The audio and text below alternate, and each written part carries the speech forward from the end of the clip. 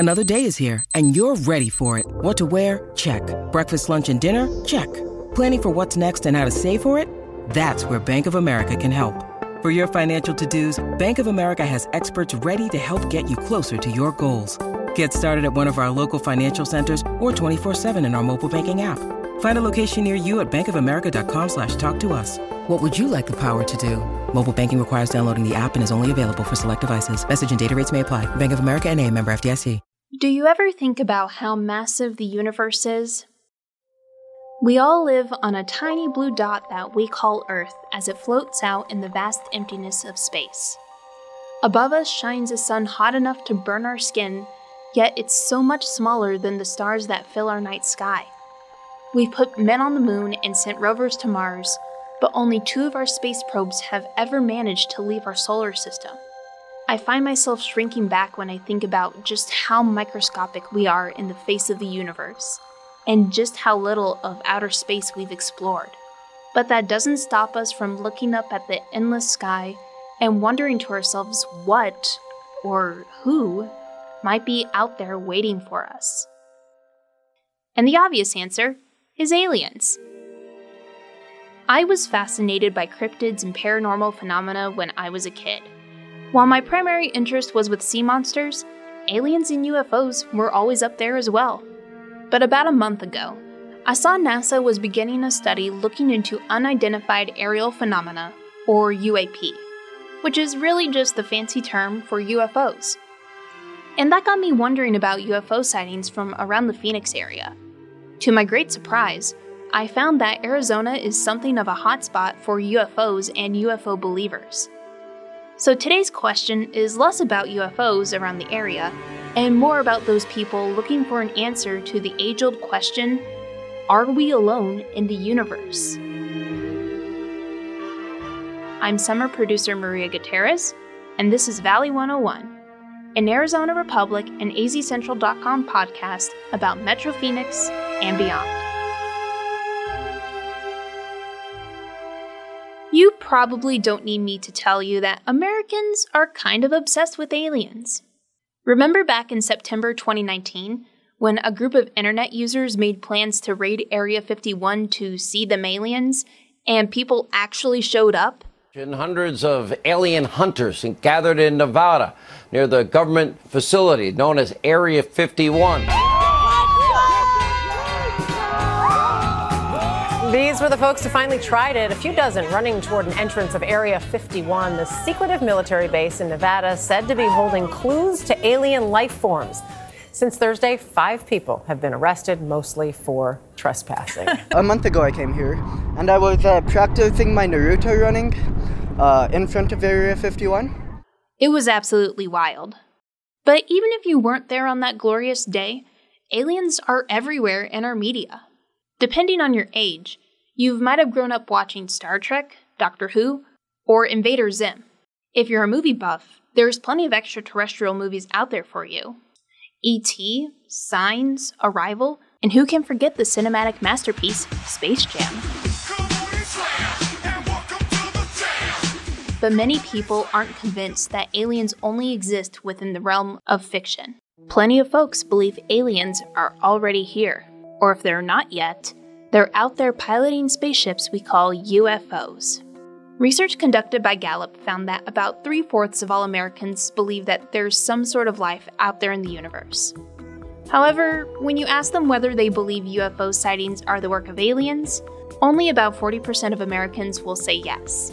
But if you're one of those believers that calls Arizona home, you're in luck. According to the National UFO Reporting Center, yes, that is a thing. Arizona has had about 4,660 different sightings as of 2022. That makes it the 6th most popular state for UFO sightings. It's only beat out by New York, Texas, Washington State, Florida, and California. However, there is a good chance this list is incomplete. The earliest date I could find in the database was around the early 1950s, but in a 1907 edition of what was then called the Arizona Republican, only 4 years after the Wright brothers first took flight, they published an article titled, "A Strange Sight in Western Sky." A man located in Tempe said he saw a blue disk floating in the sky and that it eventually covered the sun. 6 more appeared, and then it shortly disappeared after sunset. Back then, they were less curious about figuring out exactly what it was, and more so about if anybody else had seen it. The best explanation that they could come up with was some condition in the air played with the light weirdly. But the most famous UFO sighting from Arizona by far is the Phoenix Lights incident. Back in March 1997, a series of UFOs were seen flying over parts of Nevada, Arizona, and the Mexican state of Sonora. Starting at 7:30 p.m. and continuing over the next 3 hours, people reported otherworldly sightings up in the night sky. One was a cluster of lights forming a V-shaped arc flying over Arizona. Not too long after, a series of lights hovered over the more southern part of Phoenix before completely vanishing. The Phoenix Lights have since been reduced down to explanations like aircrafts or military flares since then. But still, what is the likelihood of us actually finding alien life out there? And if there is, has it contacted us yet?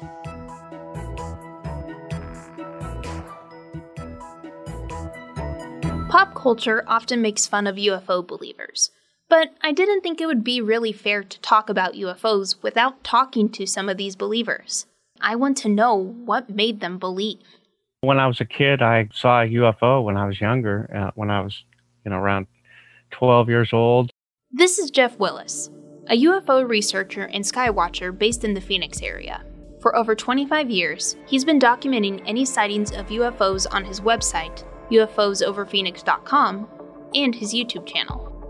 So I always had that kind of curiosity about it, and I also had weird experiences in my house, so I was always kind of open to that type of thing. So I had to try to figure it out. So that's when I bought all these books on UFOs and Loch Ness Monster, Bigfoot, all that stuff and weird stuff to try to figure out what it could be or what it could mean. And after that, I started videotaping UFOs or taking pictures of them.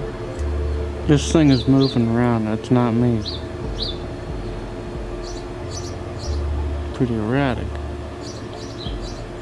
That was a video clip from Jeff's channel, UFOs Over Phoenix Jeff Wills, titled 4-4 2020. Technically, UFO just stands for Unidentified Flying Object, and it could literally be anything in the sky you don't recognize. But I wanted to ask Jeff that out of all the UFOs out there, how many he reckons are alien in origin. There's a lot of junk in the sky, like garbage and balloons and all sorts of stuff that can be misidentified as UFOs. So basically what they kind of figured out, like Project Blue Book and other UFO researchers over the years, they figured out that probably only like 10% of anything that's ever reported is probably something. And then the 10% that's reported, like most of that could be explained away too. So like there's only a very tiny fraction of the amount of them that could be unexplained, and those I would look at. Aliens or not, UFOs are frequently investigated by the government since they could potentially pose a threat to our country's safety. And Project Blue Book, which Jeff mentioned, was a study conducted by the United States Air Force during the 50s and 60s. Of the 12,618 sightings reported, most were either natural occurrences like stars, clouds, or misidentified aircrafts. But 701 still haven't been identified at all, roughly 5% of all of those sightings. I'll be honest, I didn't even know that there was a study like that out there, and it still surprises me that so many of those UFOs haven't been identified, even by our government. The fact the government can't even explain some of these occurrences is what Jeff says makes them even more credible.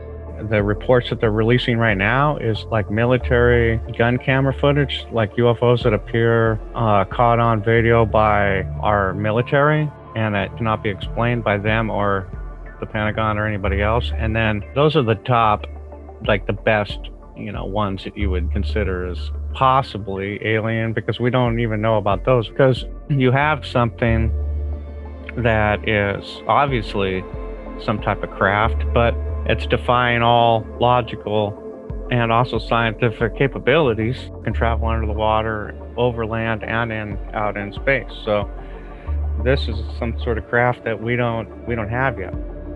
Yeah, I didn't know that some UFO sightings also occurred underwater. But between 2014 and 2015, a few Navy pilots had reported UFO sightings from when they were stationed along the East Coast. According to an article by NPR published in 2021, a few of the pilots had said that there were objects that moved faster and with more agility than anything they'd seen before, including a few that dove underwater. Surprisingly, it's often the motion of the UFO that catches skywatchers' attention and not just a strange sighting. Any objects recorded on land that are moving faster than any capability that we have that you can catch on video, those are probably good considerations. It has to be actually doing something in the video, really. It can't, if it's just sitting there, a light in the sky just sitting there, or like a white dot way up in this blue sky sitting there, I mean, it could be, but there's so many other things that it could be. One question I had burning in my mind was why aliens would be watching us.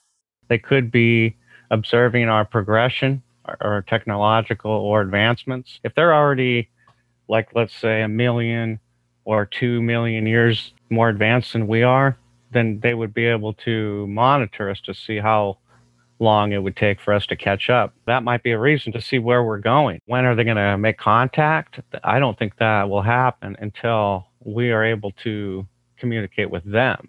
There's all these stories about our military chasing after the UFOs and the UFO just takes off. My guess is when we're actually able to come up to speed with them a little bit more, so we're able to contact them. They're paying attention to us more than ever since the atomic bomb, and that's what all the ufology and all the records show with UFOs is that the sightings increased after World War II because they realized that we had atomic energy at that point. Like Jeff said, World War II did lead to a lot more UFO sightings being reported. If you were worried about a nuclear bomb being dropped on you, no wonder you were looking at the sky so closely.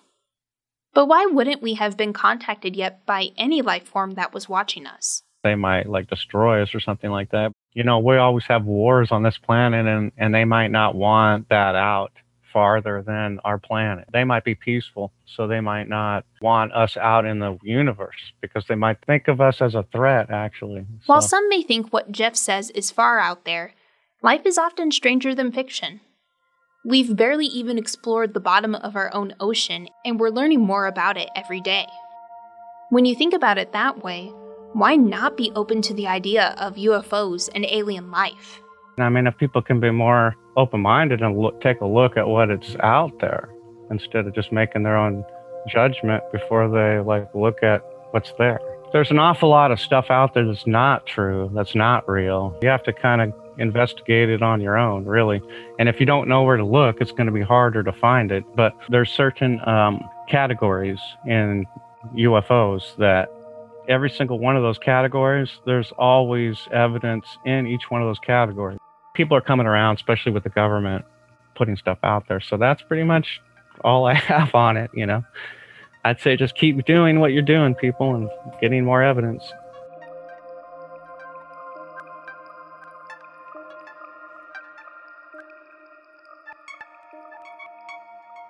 In my hunt for answers, I also spoke with Stacy Wright. She's Arizona's state director of the Mutual UFO Network, or MUFON for short, and the director of the Phoenix chapter. But what does MUFON do?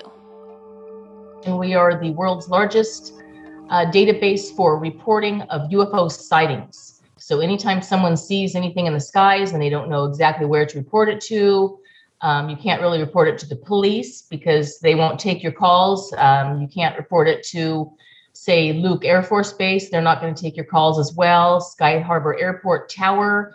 They're just going to refer you to MUFON. So MUFON is the place that collects all of the sighting report data. And we have a giant database where we keep all of this. Someone reports a sighting in, and it gets shot back down to the state that it originated from. And then a field investigator is assigned, and then they can talk with that person who had the sighting and try to find out what it is and put some of the pieces of that puzzle together. Unlike Jeff, Stacy's fascination with UFOs and aliens didn't start at a young age. While she has always been interested in astronomy and grew up surrounded by television shows about space like Star Trek, her interest didn't peak until she was an adult. Maybe 15, 20 years ago, something like that, I just started thinking, there's got to be some kind of fun, quirky UFO meeting here in Phoenix. World-class city, it's so big, and we had the Phoenix Lights here. There's got to be some kind of really fun meeting. And I just wanted to go and kind of see what was going on and see what kind of weirdos were there. And so I just did a search, out on the web and found this crazy sounding group called MUFON. I'm like, what is this? Let's maybe try this out. But I found out that this group had lain dormant here in the Phoenix area for 7 or 8 years. So I wrote in to someone in MUFON, not knowing that it was the executive director at the time. And I said, what's up with the Phoenix area? How come there's not a meeting going on here? And he wrote me back and said, we don't really know, but we'd love to have a meeting start up there again. So let me get back to you in a couple of weeks and we'll see what we can work out. So he did that. And lo and behold, there was a meeting and they were looking for someone to volunteer to head up these meetings. They wanted to start up a chapter again in Phoenix. So I just raised my hand thinking, I could do this because there was really only like 5 people there. And I thought, I can probably do this, even though I didn't have any experience speaking or organizing a group like that. So yeah, I just boldly raised my hand and it just kind of started from there. So we started out very slowly. I think our first meeting, we had maybe 8 people and then 12. And then we had to keep, finding a meeting space that would allow us more and more people. We kept outgrowing everything. And so now we're at the beautiful venue, of the Arizona Historical Society Museum, and they've got a giant theater inside there, and it holds 300 people, and we have filled that thing up. It was a little surprising to hear someone who is now the state director of MUFON admit that she thought everybody would be a weirdo. So I had to ask when and how that changed for her. So when I first was looking for a meeting, I thought, wow, wouldn't it be fun to go to a place where, people are wearing tinfoil hats and just kind of look at what kind of, I'm kind of a student of the bizarre. So I kind of like to, experience some of this weird stuff. But when I got there and realized that the subject matter they were talking about was different sightings that had happened, different events that had happened throughout history. And you find out that the people that come in to speak are doctors. They are PhDs. We have lawyers, we have medical professionals, we've got teachers, we've got psychologists, we have policemen, we have firemen. I mean, there's lots of people in the group. And with so many people in one group, there's bound to be some differences in opinion. As Stacy mentioned before, MUFON will investigate different UFO sightings when people report them. But sometimes their own research receives some pushback as well. You can't talk someone into something. And even when someone sends in a report to us and we say, okay, these are our findings on this, and this is what we found out this is. It really was the International Space Station or something. They don't want to believe that either. No, I know what I saw, and I saw this, and it did this, and no, it was not a satellite or the space station or anything. So you get the other way around too. People want to believe what they want to believe. If you want to appeal this to MUFON, please do. We'll see what some other people can find out about it. We'll sick this on someone else and see what they can find for you. So it can go both ways. It's a little ironic, isn't it? But having heard it from Jeff and now from her, I asked Stacy what it's like to be met with so much skepticism about UFOs. It gets a little disheartening when you are talking with someone who has a brilliant mind, but they're not allowing themselves to really see some of the finer points of what you're talking about. So, I've worked with PhDs before that believe some really crazy stuff, and you have to wonder how can that brain be thinking so closed-minded on certain things, But I think that really, the skepticism that people are exhibiting is because that's their personal beliefs have not been challenged. And when they are, they're going to fight back just a little bit. People are scared by nature of the unknown. So to dive into something like this, not knowing what you're doing, you're a little nervous, you're a little, giggly factor going on. And, usually when we do interviews and stuff like this, we tell the people that are interviewing us, now, listen, if there's any giggle factor going on, let's just stop it right now, because that is a thing of the past. Gathering evidence and witness testimony is vital for those researching UFOs. When I asked about it, Stacy pointed back to the Phoenix Lights incident. As I mentioned before, most explanations boil it down to military flares or aircrafts. But yet there was something that flew across the whole state from one end to the other and across into Mexico that was witnessed by tens of thousands of people. There was over 1,000 911 calls that came in that night. So think about that. What else do we have to compare to that? I don't think we have anything that has that many 911 calls. And tens of thousands of people saw this and said something about it. So when you have that much witness testimony, can you really say to those people, you didn't see anything, you're crazy.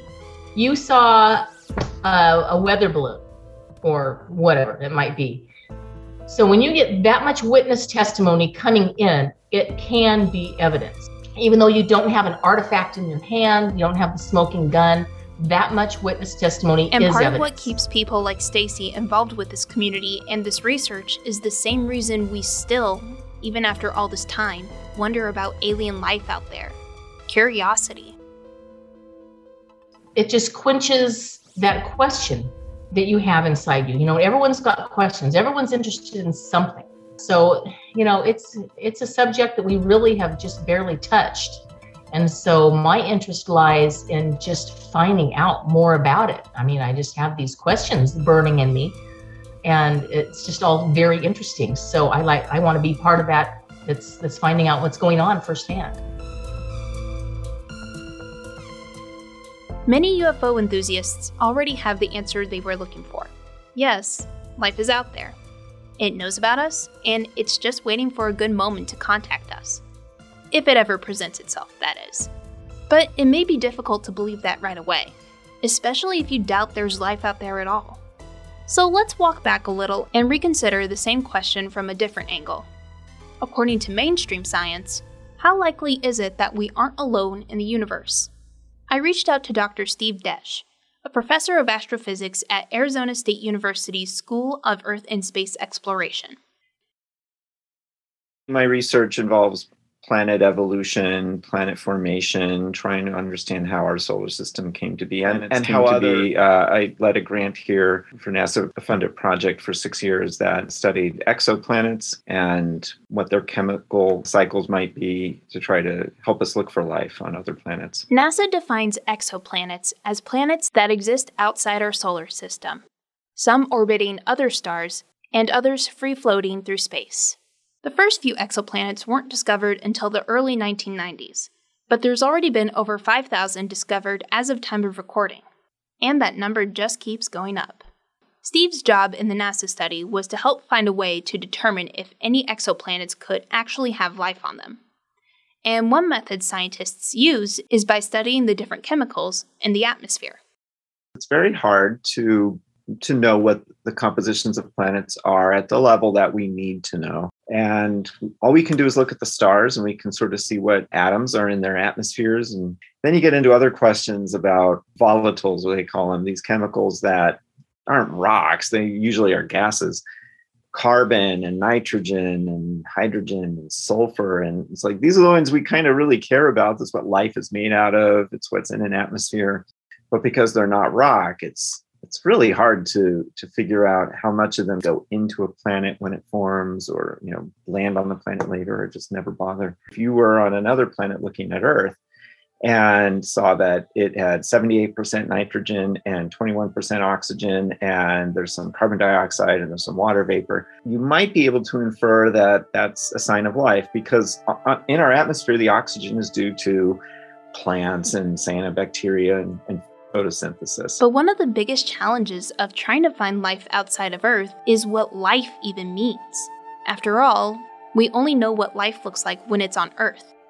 But on another planet, could you uniquely attribute oxygen in the atmosphere to plants? What do you expect in the atmosphere if there isn't life? What if there's life that we don't even know about?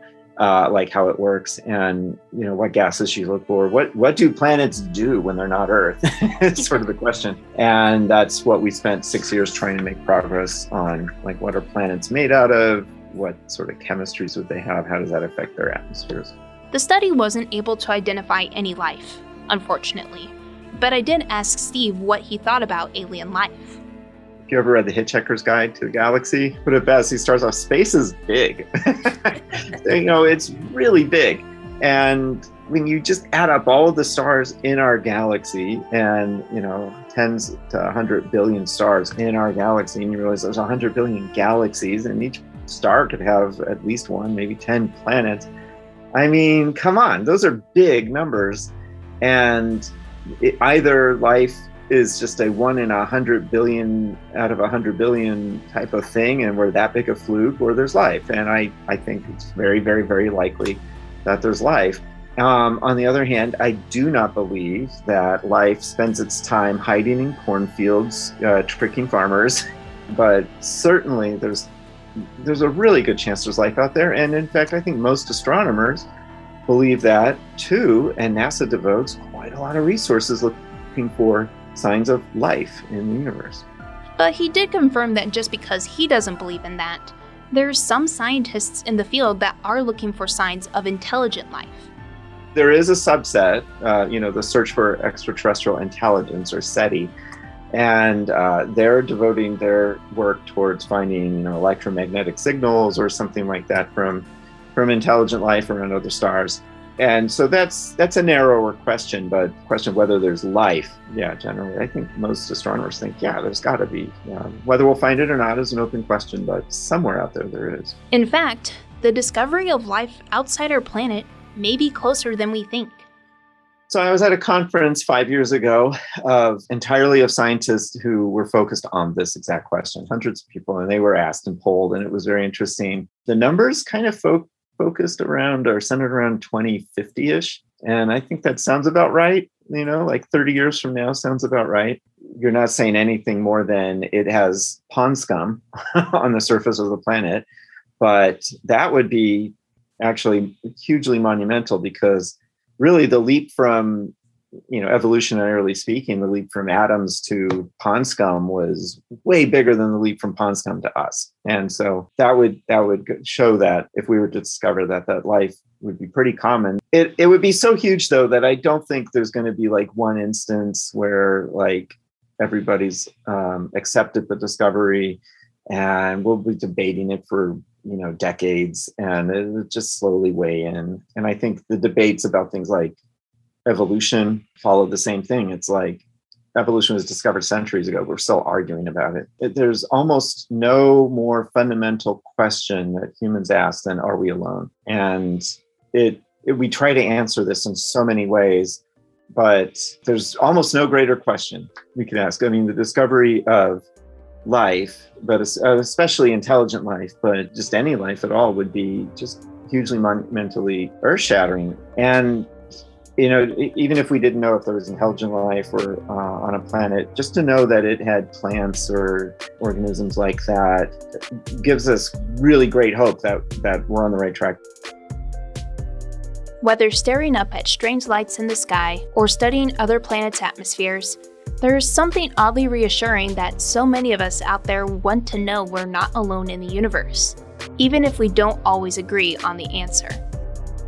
Maybe I'm not quite yet at the point where I can say I believe aliens are watching us, but I still feel like I gained a deeper appreciation for those people who do, and for anyone looking for evidence of life outside our planet. It takes some bravery to challenge what we've known for centuries to be fact. But for now, there's plenty of things to learn and wonder about back here on Earth and in the Valley. So, if you have any questions about the Metro Phoenix area, send us a note. You can submit your questions to valley101@azcentral.com. And if you liked this episode, consider sharing it with a friend. Also rate and follow our show. You can also support all of our podcasts by subscribing to azcentral.com. I'm producer Maria Gutierrez, and until next time, keep an eye out for anything strange you see happening in the sky. You never know what you may find.